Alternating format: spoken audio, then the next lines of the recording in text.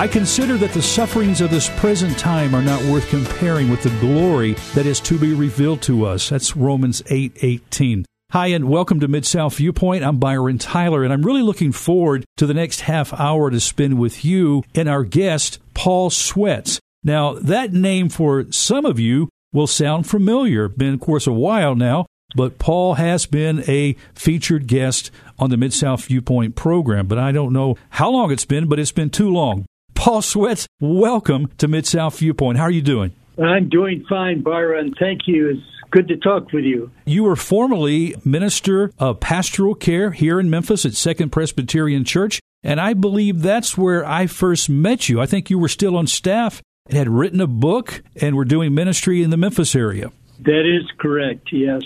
You and your wife, Janice, how long have you two been married now? It's been over, 55 years. Over 55. That is wonderful. Are you in full retirement now, or are you still doing ministry? Well, I'm still doing some writing, but other than that, I am retired. Before we get into the conversation about this newest book you've written, I understand that you learned about caring ministry mainly from your father, William A. Swets. I found this interesting. He served as minister of pastoral care at Coral Ridge Presbyterian Church at Fort Lauderdale, Florida. Now, the name Dr. D. James Kennedy comes to mind for me. Now, I don't know if Dr. Kennedy was senior pastor on staff there at Coral Ridge when your dad was at that time, was he? Yes, he was. That's where you spent some time growing up, I believe. Well, actually, that was after I was out of the house, but I was pastoring a church about an hour north of Fort Lauderdale and would go down to Coral Ridge many times to be with my family there, my parents. Something else I found interesting that I don't think I knew this, Paul, about you. You have 5 sisters. You are the one boy. I don't know where you place in those 5 sisters, but you're the only boy with 5 sisters growing up. Fortunately, I was the second oldest. So that helped. But you can imagine when we were all around the table, it was sometimes hard to get a word in edgewise. I think that might have led me to do some study in communication. You majored in psychology. Could that be maybe another reason why you majored in psychology? It could be, yes. You attended Hope College in Holland, Michigan. I don't think I knew this either, but is Holland, Michigan your hometown? Well, my father was a pastor and also a chaplain in the Navy, so our family moved around a great deal. It's hard to know what to call home. In 19 different places before I got married. I lived in 19 different places. Now, you're living back in Holland right now, I believe. We are. We love it. Holland is a great town, and we have Tulip Time Festival here. It's beautiful in the summer. Right now we have a lot of snow, but it is a great town. A lot of great people here, just like in Memphis. Well, we borrowed some of that snow from you this past week, and Memphis was basically shut down for a week with the snow and ice that we had. Yeah, and cold temperatures, too. Hey, it's sunshine back here in Memphis. We've got 64 for a high today as we record our show. I think I'll take those warmer temperatures right now. That's something that we loved about Memphis, too. You learn to adjust, and we have adjusted to the northern climate. We look for what is good in this location. Paul, it was during your junior year at Hope University there in Holland, Michigan, where you were majoring in psychology, as I mentioned, that you felt God was leading you to prepare for ministry. And so you attended Western Theological Seminary, also there in Holland, Michigan.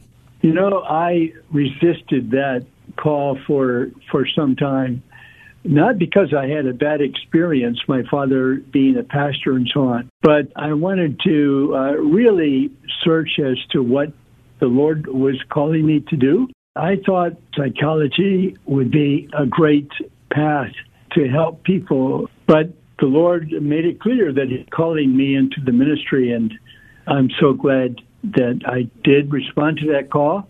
I have had some wonderful pastorates.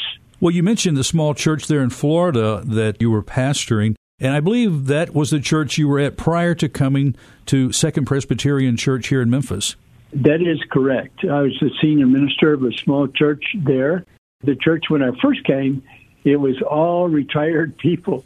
I had just come from the University of Michigan working with students. I thought after the first service, I saw all the gray heads, and I thought, what have I done? But it was like the Lord was saying to me, you're going to need all the training that you had to deal with this flock. But it was a wonderful time, and the church grew, and I really did not want to leave. They were fairly persistent at Second Pres. They said, if you want to do the Lord's will, at least you should come and look at the ministry here and see what the options are. So I did that, and I am so pleased that our family was able to come and be there for 21 years. Now, was that when Sandy Wilson was the senior pastor at Second Pres? Yes, but first John Richard DeWitt was senior pastor, and then after him, Sandy Wilson. As I mentioned, Paul, you've written this new book. It's called The Coming Glory, Hope Now for Life After Death. And you've dedicated your book to individuals and families who suffer the grief of impending death and want true hope. And that sounds like that's something that we all need, and it's a book that we should all read. I think it is. When I was working on doing the research and the biblical study for this book, I was thrilled with the answers in Scripture, because there's so much suffering and so much fear of death that we need to be refreshed and reminded of what the Bible actually says. And what it does say is astonishing. Paul, you say in the book that life would be senseless, absurd, tragic if death were the final chapter of our story. We need truth that draws us closer to the author of our faith and prepares us for the coming glory. Why does Christianity prepare us best for death? Well, because salvation is the key reason that Christ came, to prepare us for life with Him. You know, Paul, since the Bible reveals a true future reality, glorious beyond compare, one would think that we would spend more time meditating upon these future revelations that the Scriptures speak about. Yes, Byron, and I don't know why we don't. I think that most of us, perhaps all of us, actually fear death. And we fear the pain of leaving family and friends and what we know. So I think that fear prevents us from investigating what the Scripture really does say about death and life after death. And yet, I'm living in a senior community right now. A lot of people here really do want to talk about it. They want to think about it. And I think that is true, and research has been done on that people that are facing death, maybe because of an illness or something, they want to know what the Bible says. And they want to think and talk about death and life after. The Bible provides some great help and comfort in that regard. Well, in your ministry of pastoral care for so many years, Paul, you've had the privilege of hearing the stories of hundreds of individuals and families in the midst of life and death crisis. What stands out to you most as a common thread, maybe, hearing all of these stories? I think that it's a combination of fear and confidence. I was so pleased in working with so many families to see the evidence of faith in their lives. And it was a calming influence. And so even if they were facing impending death, they were often very confident and assured that the Lord was with them, that the Lord had saved them, and that when they died, they would be with the Lord. You know, the Bible speaks, Paul, of a peace that surpasses all understanding. And about 2 years ago, my father passed. You know, it was a difficult time when a parent passes. But I will never forget, there was an incredible peace that I had never experienced before the day of the funeral. Matter of fact, it was so much that I actually led my father's memorial service. We didn't have a pastor, although he was involved with church. He served in a church. But I felt the Lord wanted me. I woke up at 4 o'clock that morning with this amazing peace, and I felt like I should give my dad a farewell honor and message, to those who attended to remember his life. But God gave me this incredible peace to do that. It is amazing when we talk about the comfort that God gives us through His presence and through the work of the Holy Spirit. It's a peace that does pass understanding. It's hard to understand how we can have peace in the midst of such turmoil and loss. Speak a moment, if you will, Paul, about how God's gospel can move us from anxious despair to calm assurance and true hope.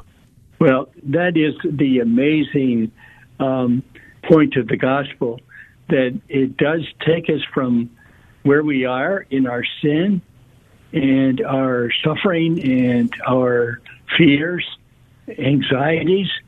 It gives us wholeness through Christ and salvation and a peace that passes all understanding, because Christ said that when we believe, we can be assured of eternal life when we believe in Him. Yes. Well, we see in Scripture where the Apostle Paul, he often draws imagery from his love of sports, using metaphors from the Olympic Games, fighting, running, training, and winning.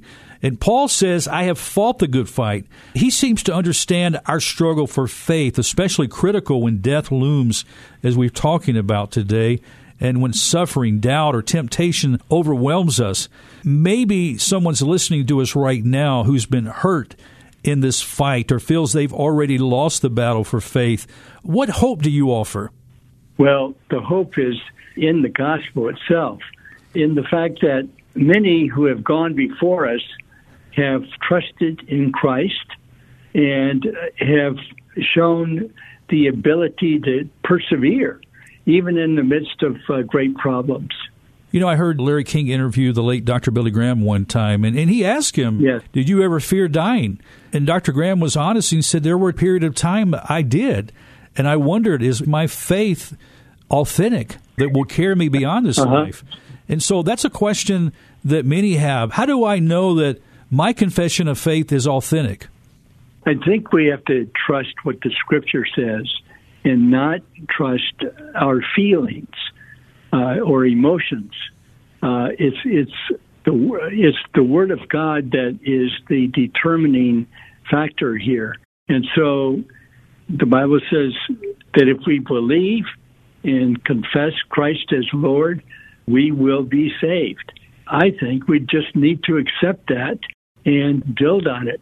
Paul, I think it's so important that we do build on it, and the fact that there are people who have varying beliefs about what happens after death, but preparing for your departure without affirming your belief in Jesus Christ has serious eternal consequences. It does. I was listening to a podcast by the Yale Divinity School, and they were interviewing a medical doctor who was working with COVID patients. And she said that one of the patients spoke for many when she said, I don't know what I believe, and I am scared out of my mind. I am dying. So for those that are at that point of near death and do not believe, it is a very scary time. That's one of the reasons why I wrote The Coming Glory, because it offers the path for assurance of salvation and that peace that we were talking about that passes all understanding. I love the way the book is laid out, Paul. You communicate in very simple terms, but terms, too, that people can relate to as you speak through the different chapters. Matter of fact, chapter 3 of your book reminds us that Christ's return is a key teaching of the New Testament. Matthew 24:44 states, you must be ready, for the Son of Man is coming at an hour you do not expect. So how should we get ready for the return of Christ? First of all, we need to make sure that our own relationship to God is secure and authentic, and that we're not just saying the words, but we really do trust in Christ. And then so much flows from that main foundation. We can relax and trust that our time is in God's hands, and we don't need to be afraid. One of the things I found, Byron, was that was helpful to me was to interiorize Scripture. That's a form of memorizing the Scripture, but really reflecting on it and applying it to my own life. So now I take walks every day. Usually it's about 45 minutes. And so that provides a great deal of time where I can just memorize Scripture passages and repeat them over and over and reflect on them. And that really does provide a confidence and an assurance that I would not have otherwise. Paul, would you mind giving us your age now? I'm going to be 80 in about a week. So you're really not too young or too old to memorize Scripture, are we? Well, no, it's getting harder, but I find that it's worth it. Sometimes I don't remember it. Then to just read it and reflect on it works as well. Well, you say that Jesus taught 4 parables about being ready for his return in your book. Yes. One of the parables you speak about is the 10 virgins anticipating attending the wedding. What does this parable teach us about being ready for Christ's return? I love those parables. Jesus taught in parables so often because they were visual reminders of the truth of what he was preaching and teaching. So the parable of the 10 virgins, 5 of them were wise and did all the preparations that they needed to go to a wedding feast. But there were 5 that were foolish and did not have adequate preparation. So they were not able to attend the feast. So we need to be ready. That's the point of that parable. We need to be prepared.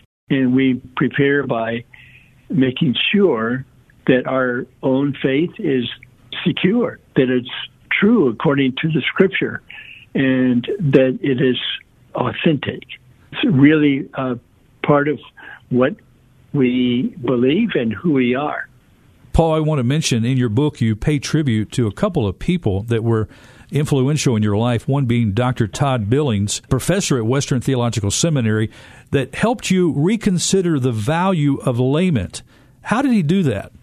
Todd is a very interesting and wonderful professor of theology at Western, and he has incurable cancer.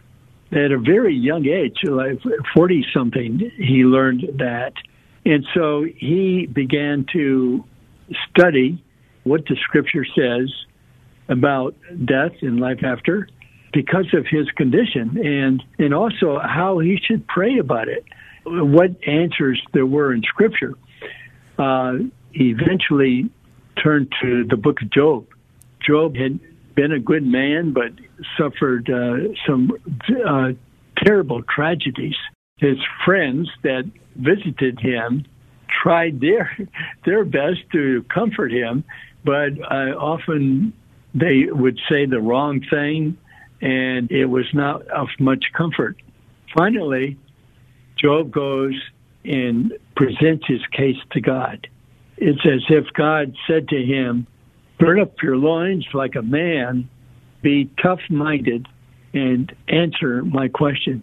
Where were you when the heavens were created and the earth?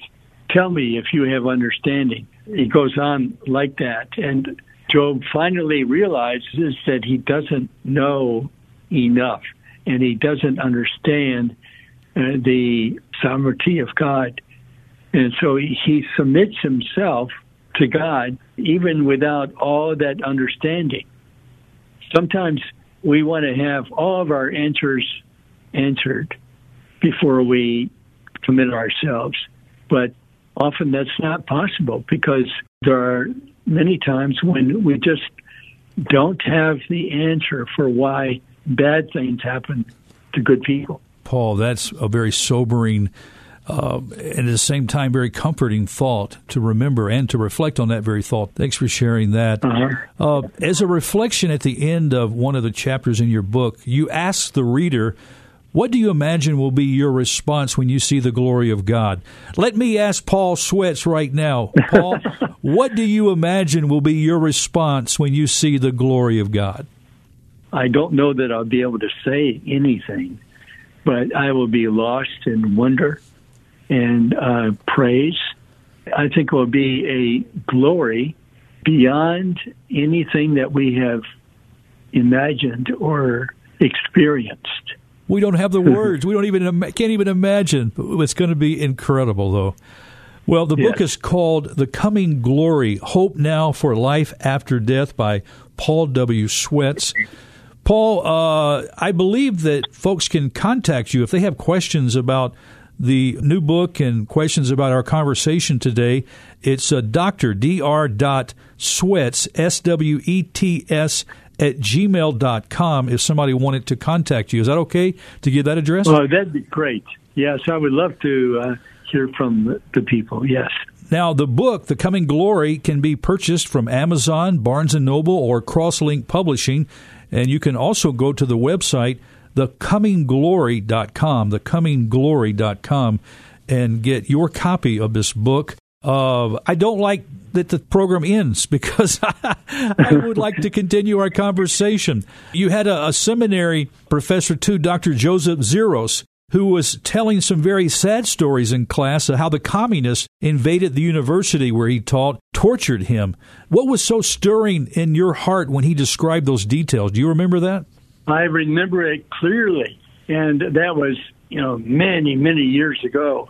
But everyone in the class was spellbound by what he was saying. Dr. Ziros was such a humble man and godly man. So he was one that we all looked up to. And when he told about the torture that he experienced, we were really sad. And then he stopped in the middle of his story, and he said, "My dear Christian friends, you all look like horses. You have such long faces." So he had a great sense of humor as well. Well, the Apostle Paul said that our light and momentary troubles are achieving for us an eternal glory that far outweighs them all. That is for sure. Paul Swets, God bless you, my dear brother. Thank you for what you continue to do at 80 years old for the kingdom of Christ through writing wonderful books, especially from The Coming Glory that's available from Amazon, Barnes & Noble, or Crosslink Publishing. You can go, friend, to thecomingglory.com to get your copy. Thank you so much for reaching out to me, Paul. I really enjoyed our time together. Thank you, Byron. And may the Lord bless you and all those that are listening.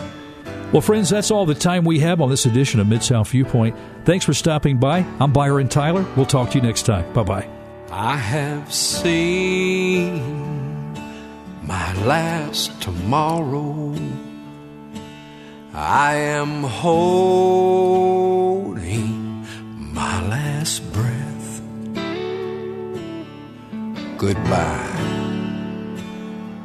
sweet world of sorrow. My new life begins with death. I am standing on a mountain. I can hear the angels' songs. I am reaching over Jordan. Take my hand, Lord, lead me home.